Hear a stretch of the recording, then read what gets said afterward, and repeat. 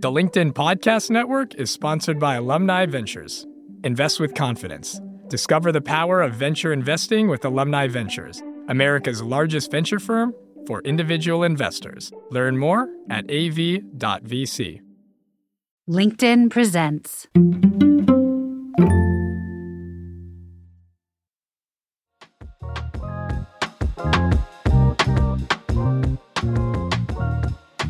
So how might you rethink the bargain that you have made with work in light of the recent shifts over the last few years? I mean, as the ground really continues to shift beneath our feet, maybe you're wondering if the meaning you once found in your work still holds true. And if not, what you might be able to do about it.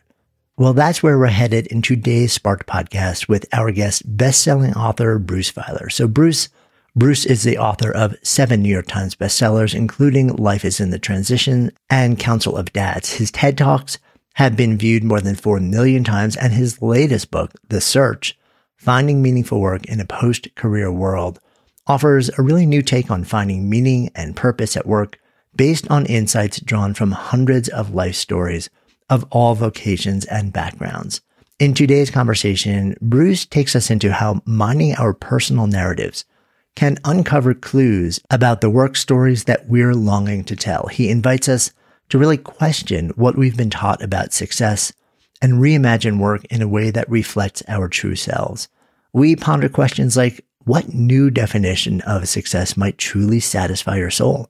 What personal stories hold clues to the work you were made for?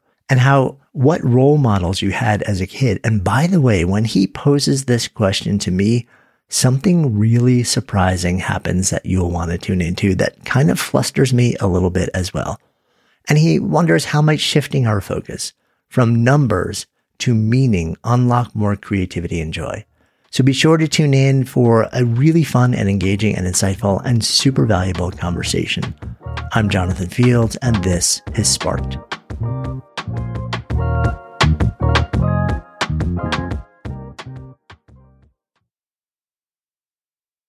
I'm Jessi Hempel, host of Hello Monday. In my 20s, I knew what I wanted from my career. But from where I am now, in the middle of my life, nothing feels as certain. Work's changing, we're changing, and there's no guidebook for how to make sense of any of it. So every Monday, I bring you conversations with people who are thinking deeply about work and where it fits into our lives. We talk about making career pivots, about purpose and how to discern it, about where happiness fits into the mix, and how to ask for more money. Come join us in the Hello Monday community. Let's figure out the future together. Listen to Hello Monday with Jessi Hempel wherever you get your podcasts. Hi, I'm Tomer Cohen, LinkedIn's Chief Product Officer. On my podcast, Building One, we dive deep into what it takes to build great products. Recently, we had Zach Perret, the CEO of Plaid, and he shared about his struggles building a financial app for consumers and how he was able to turn it all around with a critical pivot. Take a listen. I personally couldn't resonate as much with the consumer set that we were trying to reach. I just didn't have that level of empathy. When we made the shift to building a B2B product, though, I was building the product that I wanted. My co-founder and I were creating the product that we wanted ourselves, and we had so much empathy for what that product was. Such a great insight. You know, in that sense, we got lucky because we were creating a thing for ourselves. And then the people that we were talking to also had the same problems we did. They were fintech developers. We'd been a fintech developer. We'd been trying to build a fintech product for a year. And so we had such deep empathy. We had such a clear ability to... If you want to hear more of Zach Perret's story and the lessons that follow, listen and subscribe to my podcast, Building One. Bruce, last time you and I were hanging out, it was in the context of a conversation around this term that you coined, lifequakes, which really entered the zeitgeist. And I think also it came out at a moment where we were all about to be dropped into profound lifequakes where the entire world was turned upside down. And you have since then done a whole bunch of work, including research, focusing more narrowly in on the world of work. And that is not necessarily the thing that you get paid to do. It could be, but it's also sort of like the general conversation around like, what is work? And you also, you took that original phrase, lifequakes, and out of the research that you've been doing and the sort of revelations came this new phrase, workquakes. So take me into this. Well, first of all, thank you for inviting me. And I will point out that transition that I have been in, you have also been in, my friend. Indeed. You're moving from the world of life to the world of work. And what I just like in hearing your amazing voice and kind of jumping right into this is how seamless this all connects with the conversation that we had around life is in the transitions. And so if I take a step back, I had what I now think of as a kind of traditional linear life where I figured out what I wanted to do early, and then I did it for no money, and then I had some success and got married and had children, and then my life blew up. As we discussed previously, I had cancer and had financial troubles, and my dad tried to take his own life. And I was a storyteller and I couldn't tell my own life story. And so I decided to plunge in and try to figure out how other people tell their story when they don't know how to tell it. And I set out on this process that I now call the Life Story Project of collecting and analyzing what has become 400 life stories of people of all ages, all walks of life, all 50 states. And the big idea that emerged from the first round of these interviews was that we were all experiencing these lifequakes, these massive periods of change. And I think the signature piece of data from that part of the project, what became Life is in the Transitions, is that the average lifequake lasts 5 years. Okay. And if you do the math, we have 3 to 5 in our lifetime, 4, 5, 6 years. That's 25 years, half of our adult lives we are spending in transition. And we've stigmatized that. Transitions were periods that you grit and grind and, kind of grovel your way through. And I think that misses this huge opportunity. So I would talk about this project. And when I was doing it, everyone sort of nodded politely, but they didn't quite get it.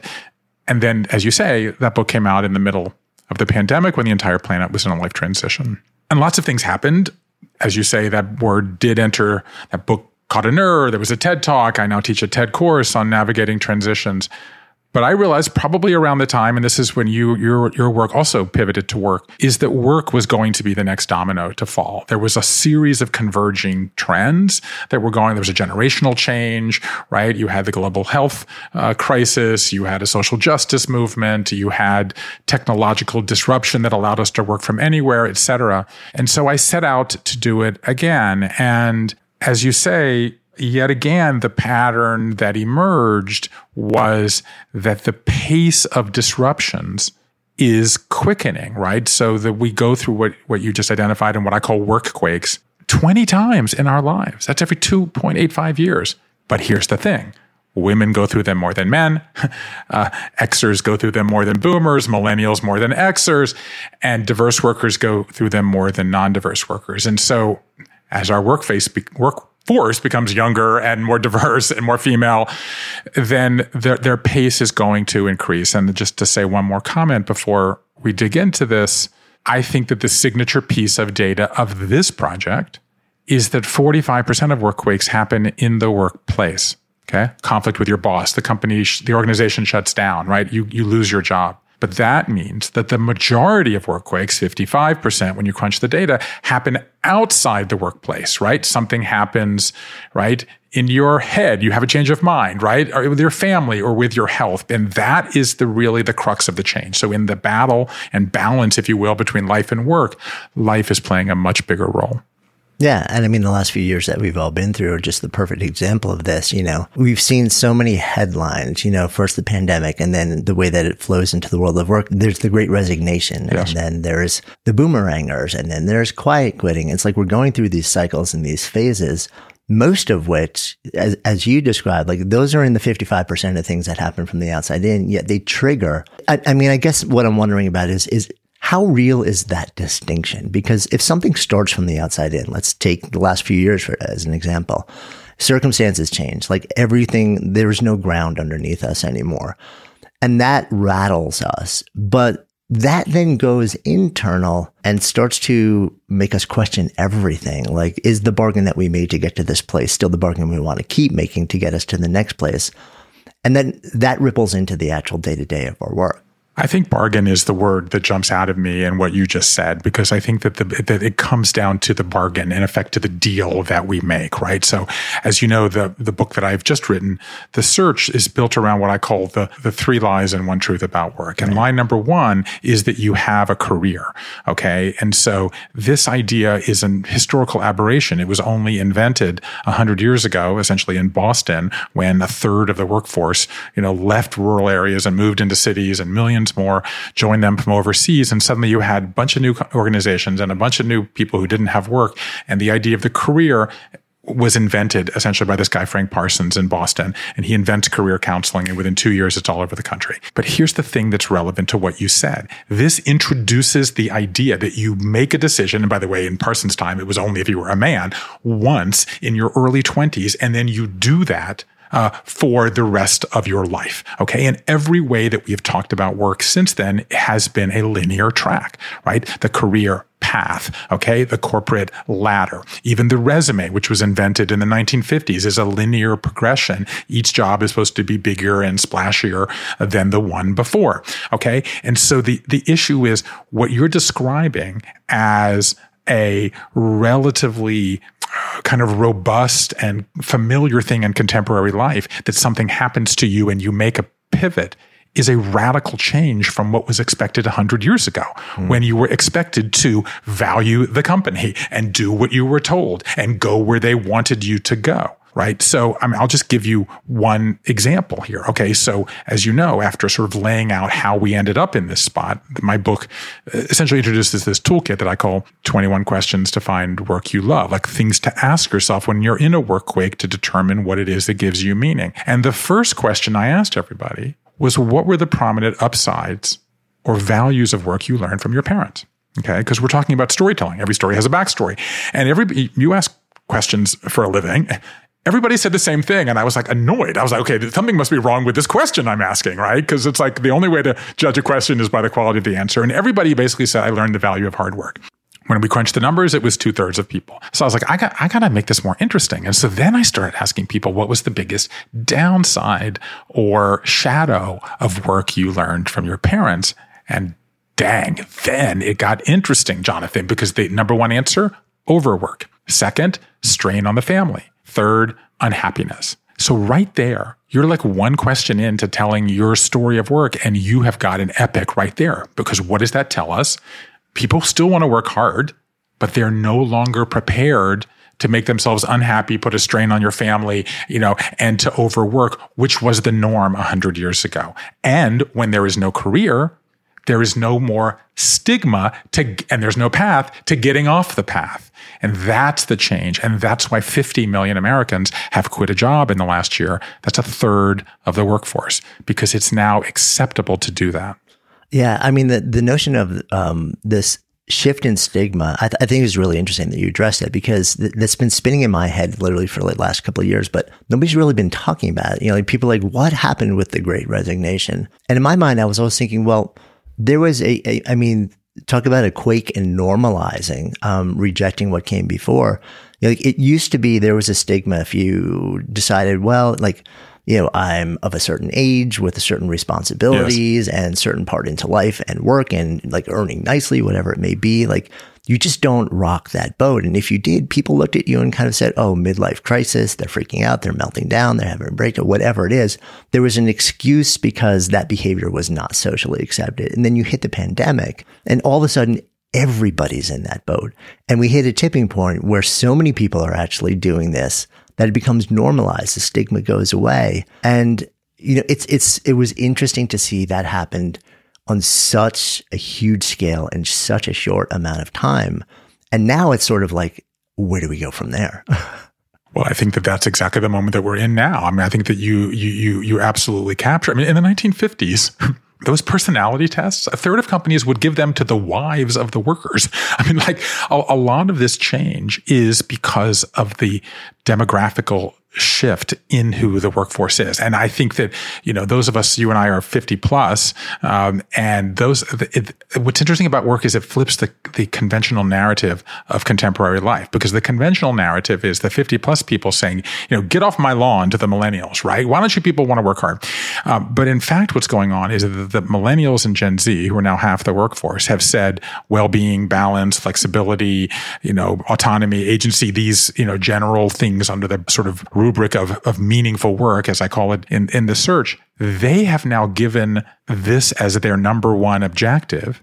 6 in 10 millennials say meaning is more important to them than their boomer parents. But what's going on, Jonathan, is that this has now boomeranged to the boomers who say, I want what they're having. So the permission structure, which normally goes sort of down the generational, sort of ladder, if you will, is now inverting and going up the generational ladder. So people like you are a perfect example of somebody, by the way, who went through a work quake and, adopted for more meaning. And when we get into this in a second of how do you know what gives you meaning? You changed the what that you did. You changed the where that you did it. You changed the when of what you did it. And that's what I'm trying to do, is take the who, what, when, where, how, and why and apply them to work. Because work was supposed to be miserable, I would say that the number one thing that's been missing in the conversation of work is, in fact, a toolkit for saying, how do I define happiness? How do I define success? How do I define meaning? And that's exactly what I realized was missing, and which is why I built this book around offering those tools to people. Yeah, and I love the fact that you're sort of describing the ripple back up the generational change. It's sort of like, as you're talking, I'm thinking to myself, this is kind of like like when Harry met Sally Diner moment, but for work and meaning. Yeah, exactly. By the way, what is not to put too fine a point on it, but what is the precipitating thing that delivers the iconic line, I want what she's having? It's a pleasure moment. Right, exactly. in an uncommon setting. Right.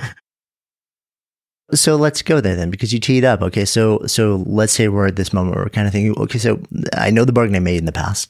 It's not working for me anymore. Yeah. Meaning is actually got to be centered in what I'm doing. I want to actually enjoy my life. That has to be centered. And then we get into the place where we'll see, well, how do we do this? How do we center the things that I truly value that are not what I thought I valued for the last 10, 20, 30 years, maybe? And as you described, you kind of offer up a toolkit, especially around the context of meaning, with sort of a blend of what you call a meaning audit and a series of questions. So how do we step into this process? What does the early part look like here? The early part looks like freeing yourself from the old-fashioned script. I mean, I think that work has this tension between what I call the script that we're given by our parents, right? By our religious or ethical upbringing, or by our country. And the story we've been telling in this country since Ben Franklin has been all about climbing up by your bootstraps, rags to riches, bigger office, greater salary, better view, more benefits, etc.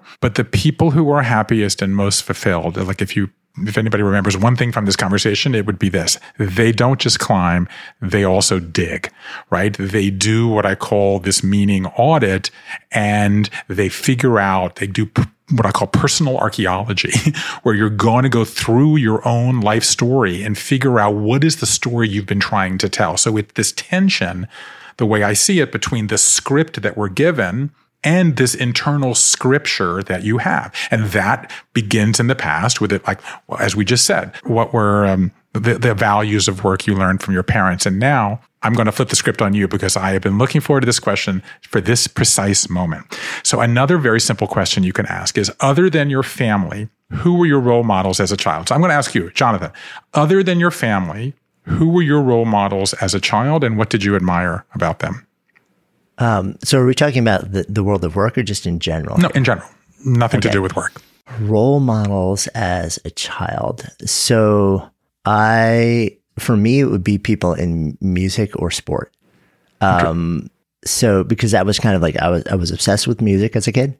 So people like Stevie Ray Vaughan or Peter Frampton, but it was less about who they were. And so what did you admire about them? What they could do. Yes. It was their capabilities. Although Stevie Ray Vaughan was interesting because, and actually passed quite a long time ago now, but there was a moment where you could see him on stage shortly before he passed, where he was playing with some of the best people in the world. And for those who don't know, Stevie Ray Vaughan is one of the most legendary blues players, guitar players in history, where you could tell looking at him that he was no longer in his body. He had gone somewhere else. And he had transcended the moment. And I remember seeing that and saying to myself, I want some of that. And I didn't know what it was or how to get it. But that moment has stayed with me. And in fact, I found footage of that. And I probably rewatch it on an annual basis now. So these 21 questions are built around who, what, when, where, why, how.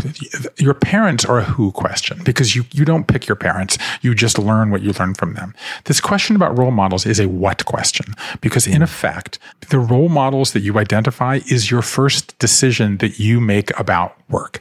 So what did you just tell us about Stevie Ray Vaughan, right? It was about voice. It was about transcendence. It was about this heightened, enlightened state of whatever you want to call it, spark, flow, meaning, communication, right? And it's not just that I'm looking at you with headphones on and a very high quality microphone in front of you.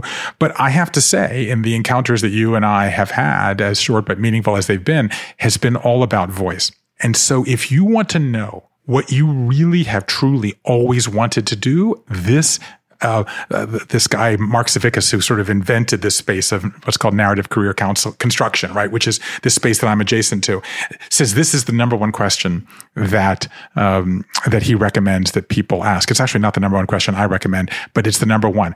But I have been out here, Jonathan, talking to people about the search, and I have asked a lot of people in podcast settings, not unlike this one, and 3 separate people said that their role model was Jonathan Fields. And I have been looking forward to telling you this. Now, these are not children. I'm entirely unsure how to even respond to Well, you don't need to respond to that, right? This is why I said I've been looking forward to this conversation because I knew that you wouldn't. And I mean, I didn't know, but I sort of knew, in fact, there's almost nothing you can say in response to this, which is why I didn't tell you in advance I was going to do it. But because it's the what, because it's what values you admire in them, what people are admiring in you, is the value of betting on yourself, is the value of building a community, is the value of trying to get people to transcend and live a better life. And that is, if that is one of the things that people are listening to you for, the larger point here is the story is inside of you. The story you're trying to tell is one of the things that's the best single thing that Savickas told me. And I, by the way, talked to him after I'd done all the interviews because I didn't want him to shade my conversations. Yeah. He said, when someone comes to them and says, what should I do? I usually know within 5 minutes, he said, but I don't tell them because it's not my job to give them the answer. It's to help them discover the answer inside of you. When I ask people what was the best advice they got in a work transition, 3/4 of people said, trust yourself. Do what you already think you should be doing. You are a natural storyteller. You do have this work story that's been going on in your head since you were a child. In your case, listening to Stevie Ray Vaughan. In my case, looking at Pat Conroy. And people don't need a kick in the butt. They need a pat on the back. Yeah. And the right questions. So speaking of which, you said you actually have a different number one question. So what is it? What's your toothache? Tell me more. At the very beginning of this project, I read a fairy tale by Hans Christian Andersen. It was the last of his 156 fairy tales that he wrote about a young boy in Denmark, clearly a stand-in for Andersen, who has a way with words and is a sickly boy also. His aunt says to him, you got a way with words. Someday you're going to be a poet. But he also has a lot of toothaches, as does his aunt. And one night, he's in a delirious toothache dream. This older woman, whom he calls Auntie Toothache, comes to him and says, every great poet has a great toothache. And I just crazy love this idea. And so I asked people in the years of asking millions of questions, did you have a toothache as a child? And the most incredible stories, I'm thinking of a woman named Mary Robinson, who lost her father in New Jersey when she was 11.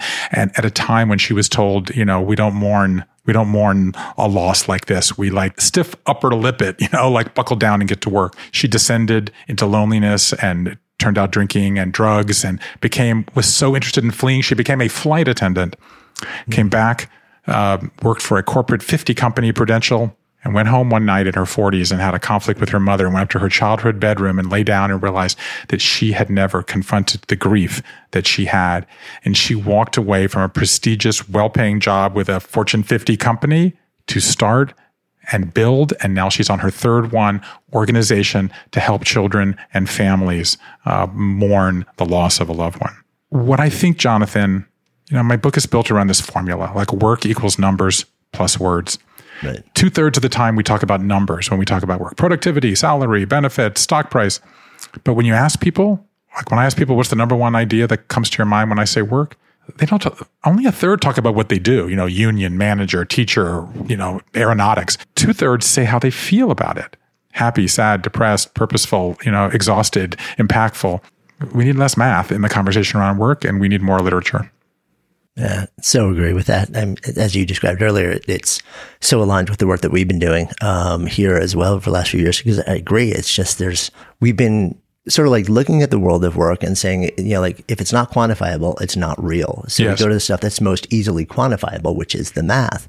And yet it turns out the stuff that actually allows us to feel the way that we want to feel is the stuff that you're talking about. It's the words part of, the equation. So I love the fact that you're pulling people back and saying, let's look at the story that we're telling. Let's take a narrative approach to this thing. If there's no career, if the path has been blown up, if it ever really even existed, and now it's about, the invitation that you're offering is like, what is the story you want to tell with the work that you do and more broadly with the life that you're living? That evokes a very, very different exploration. And I love that you're inviting people into that, especially at this moment.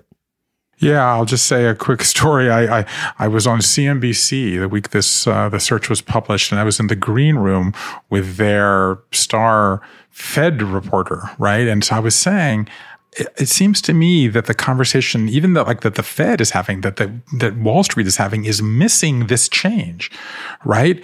9 in 10 people in a study out of Harvard said that they would give up 25% of their lifetime earnings for work that they found meaningful. And the world of business is missing it because it is hard to quantify. But I also like, and really will feel touched by the word that you used, because it means a lot to me, which is invitation. Because I do think that that's what this is that first of all, what people need is a permission structure to give themselves the invitation to do what they want to do, right? Get off the should train, as I call it, and get on the want train, right? You do not have to chase someone else's dream. You can chase your own dream. And this is the big change that's happening. And how do you do it? You got to tell your story, and you got to focus on your story as a story with pivots and shifts and oscillations, some of which you control, but many of which you do not control. So my invitation to people is, if you want to be happier in what you do, if you or someone you love is going through a work quake, and 100 million Americans are going through one right now,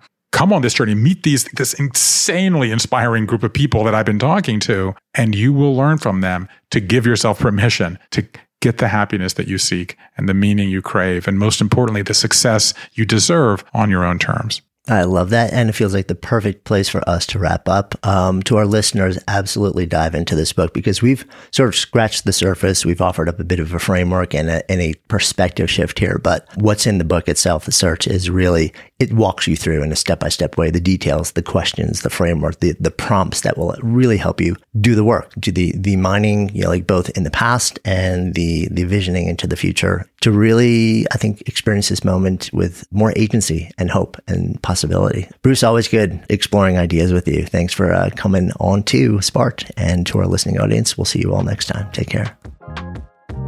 Hey, so I hope you enjoyed that conversation, learned a little something about your own quest to come alive in work and life, and maybe feel a little bit less alone along this journey to find and do what sparks you.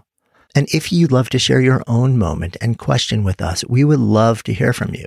Just go ahead and click on the submissions link in the show notes to get the details on how to do that.